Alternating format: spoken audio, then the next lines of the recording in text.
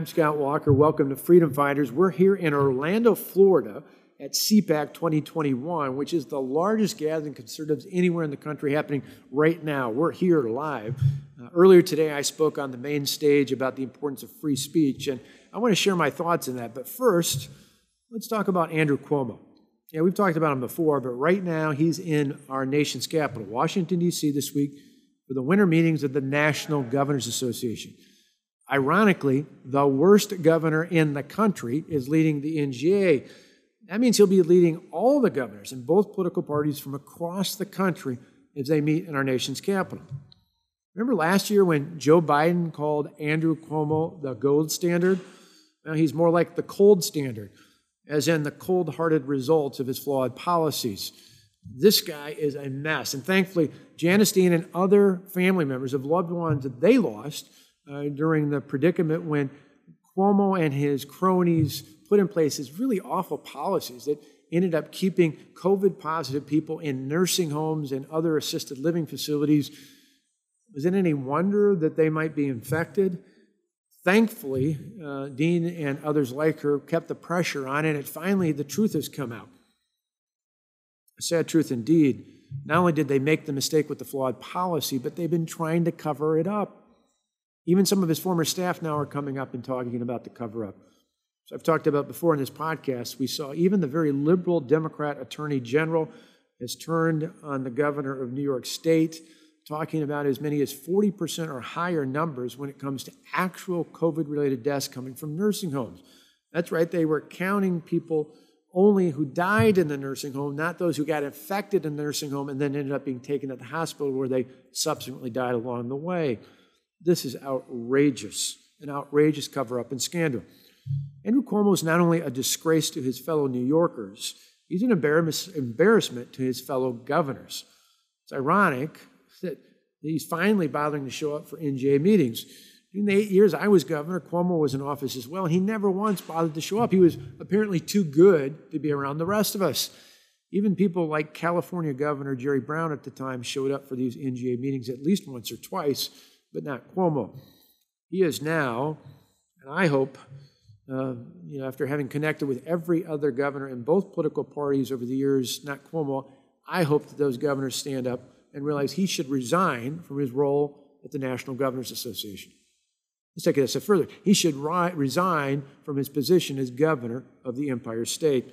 He is a disgrace, and sadly, he was more focused on dusting off the place on the shelf for his Emmy and promoting his new book.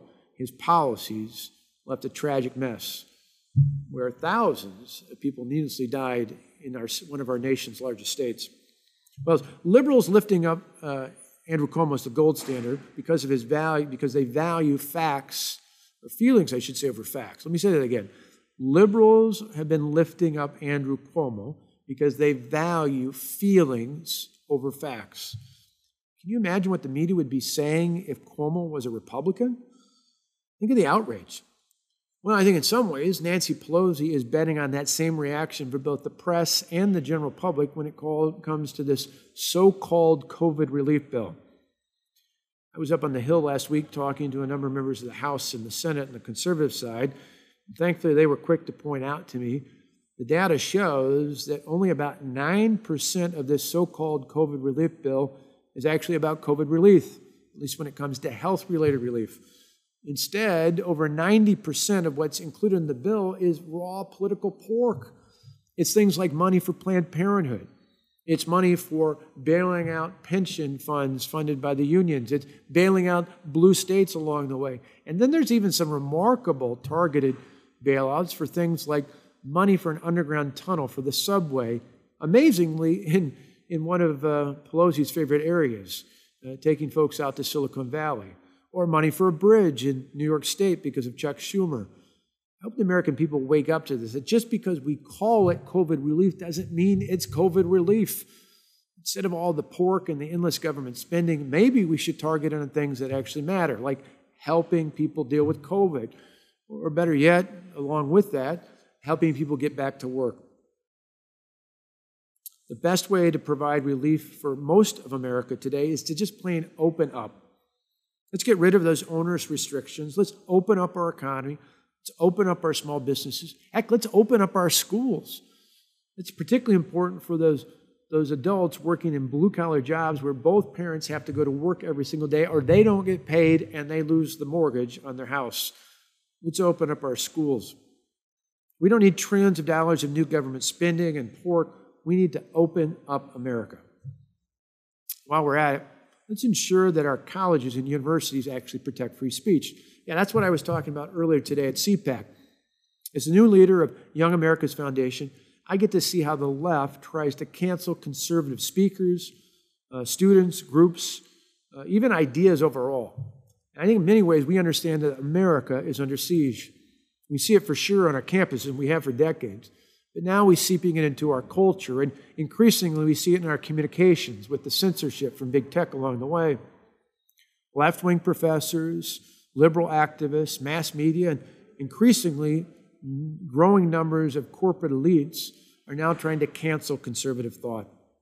They don't want to compete in the battle of ideas because they know they'd lose. Instead, they just want to cancel us. I personally know what that's like. 10 years ago, the Occupy movement didn't start in Wall Street. It started on my street in Madison, Wisconsin. The big government special interests, well, they wanted to intimidate me. I remember the NGA meetings that we just talked about that Cuomo's at right now. A decade ago, I wasn't there because we were trying to keep the state moving forward and trying to get 14 Senate Democrats in the state legislature who had left the state and went to Illinois to come back. So the last thing I could do was come from Wisconsin to Washington, D.C. But at those meetings, we saw even there protests, even though I wasn't physically in the city, in our nation's capital. There were union protesters there, and even some of the liberals, like then Vermont Governor Peter Shumlin, wanted to come out and join the protest along the way. They wanted to intimidate us. Thankfully, it didn't work. One of the great examples of this, of just the absolute irony of their actions, was a car I saw in what I call the People's Republic of Madison. Yeah, in the back of the car on the bumper, there were two stickers. One was what you might see on many liberal cars. And you still see it today in many cases, this bumper sticker that said coexist, with the religious symbols on the side. The other, amazingly, said recall Scott Walker. You just can't make this stuff up. In many ways, it's like the current calls from liberals for unity. They don't really want it. They only mean unity if you agree with them. If not, they want to intimidate you or recall you or cancel you. We have to fight back. Particularly, we have to fight back when it comes to defense of free speech. First Amendment, as hopefully all of you know, to the U.S. Constitution clearly states that Congress shall make no laws, and when it comes to free speech, particularly says this, abridging the freedom of speech. Despite this constitutional guarantee, freedom of speech is most at risk today on our college campuses. Think about that for a moment. On our college campuses, the place where it should be most revered, it is the most at risk. Sadly, there are plenty of examples of college administrators and student governments infringing on the free speech rights of conservative students. That's why, again, as I said, I'm so happy to be the new president at Young America's Foundation, because we've been at the forefront of fighting for free speech rights for students, for conservative students, not just students who are YAF members, but all conservatives on campus. We've got plenty of stories. In fact, if you get a chance, go to yaf.org/free speech to see some of the examples of the many cases we're working on. Let me give you a couple of them.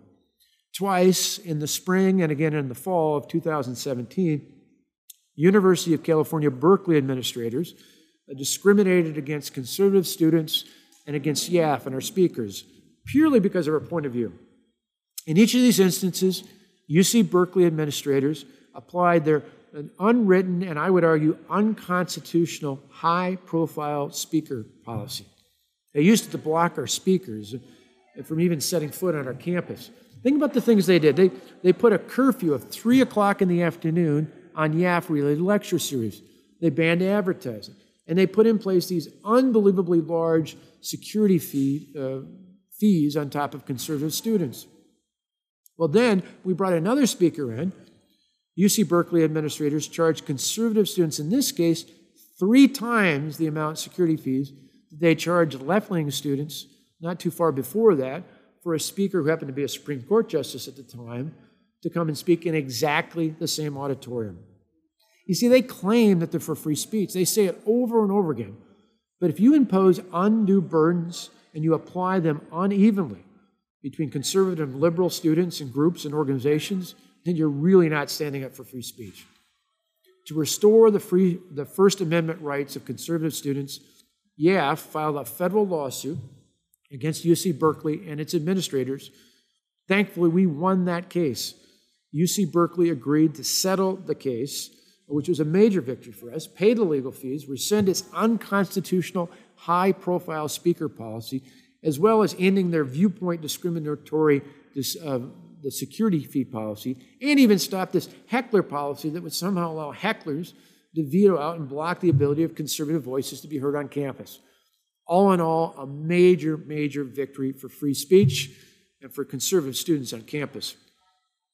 But that's not the only case like that. There's plenty more. I'll give you one more example. YAF defended the students' rights, of conservative students, I should say, at California State University, Los Angeles, after the school officials actually censored a YAF-affiliated lecture where they were going to bring in Ben Shapiro. 3 days before Ben's to show up, the university president said, well, we're going to cancel this. As he said it, his words were, because it was best for our campus community. Well, not to be deterred, students said they're going to do it anyway. They're bringing Shapiro to campus. And so administrators and faculty literally formed a human chain and surround the entrance to the doors, physically blocking the students from coming in. Well, Young America's Foundation, defended by Alliance Defending Freedom, filed a First Amendment lawsuit against a number of the university officials, including the president. Thankfully, the case settled after the university promised that they would not engage in acts of viewpoint discrimination in the future.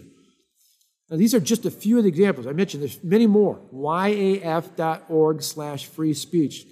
You can see the ones that are pending and many of the cases we've won in the past, but there shouldn't be any out there. But let's be clear. Unless we take action, it's only going to get worse. Now, some may say this is good news when you look at the polls, because a recent poll done by YAF shows that 93% of college students believe in free speech. Sounds great. But let's look closer at the facts. If you ask left-leaning students as a follow-up, when pushed, they acknowledge that more than half of those liberal students support some form of censorship to ensure that no one is offended. Well, at least no one who's not a conservative is not offended. The bottom line is young people didn't learn this on their own. Years of left-wing professors and increasing numbers of radical activists have shaped a new generation of snowflakes. That weak garbage has seeped into the culture. And sadly, many of America's corporations have even bought into this woke mindset. Having said all that, I'm still an optimist. You see, America continues to be that shining city on the hill that people from all over the world come to. It's like a magnet, drawing people seeking freedom and opportunity, something that far too many of our fellow students who are woke don't fully understand, but the people around the world do. That's why more than 1 million people immigrate to America every single year. The number of foreign-born citizens in this country is 4 times greater than the next closest country, because America is that shining city on the hill, that beacon that draws people in for the freedom and opportunity available to all of our citizens. But let's be clear. Free people must be able to speak out and challenge ideas. The Constitution guarantees us that right. But freedom is fragile. As Ronald Reagan has said in the past, freedom is only 1 generation away from extinction. We don't pass it on to our children in the bloodstream. We have to stand up and defend it and fight for it, and then pass it on to the next generation to do exactly the same thing. I'm ready to fight for it. Are you? Till next time, I'm Scott Walker. Keep fighting for freedom.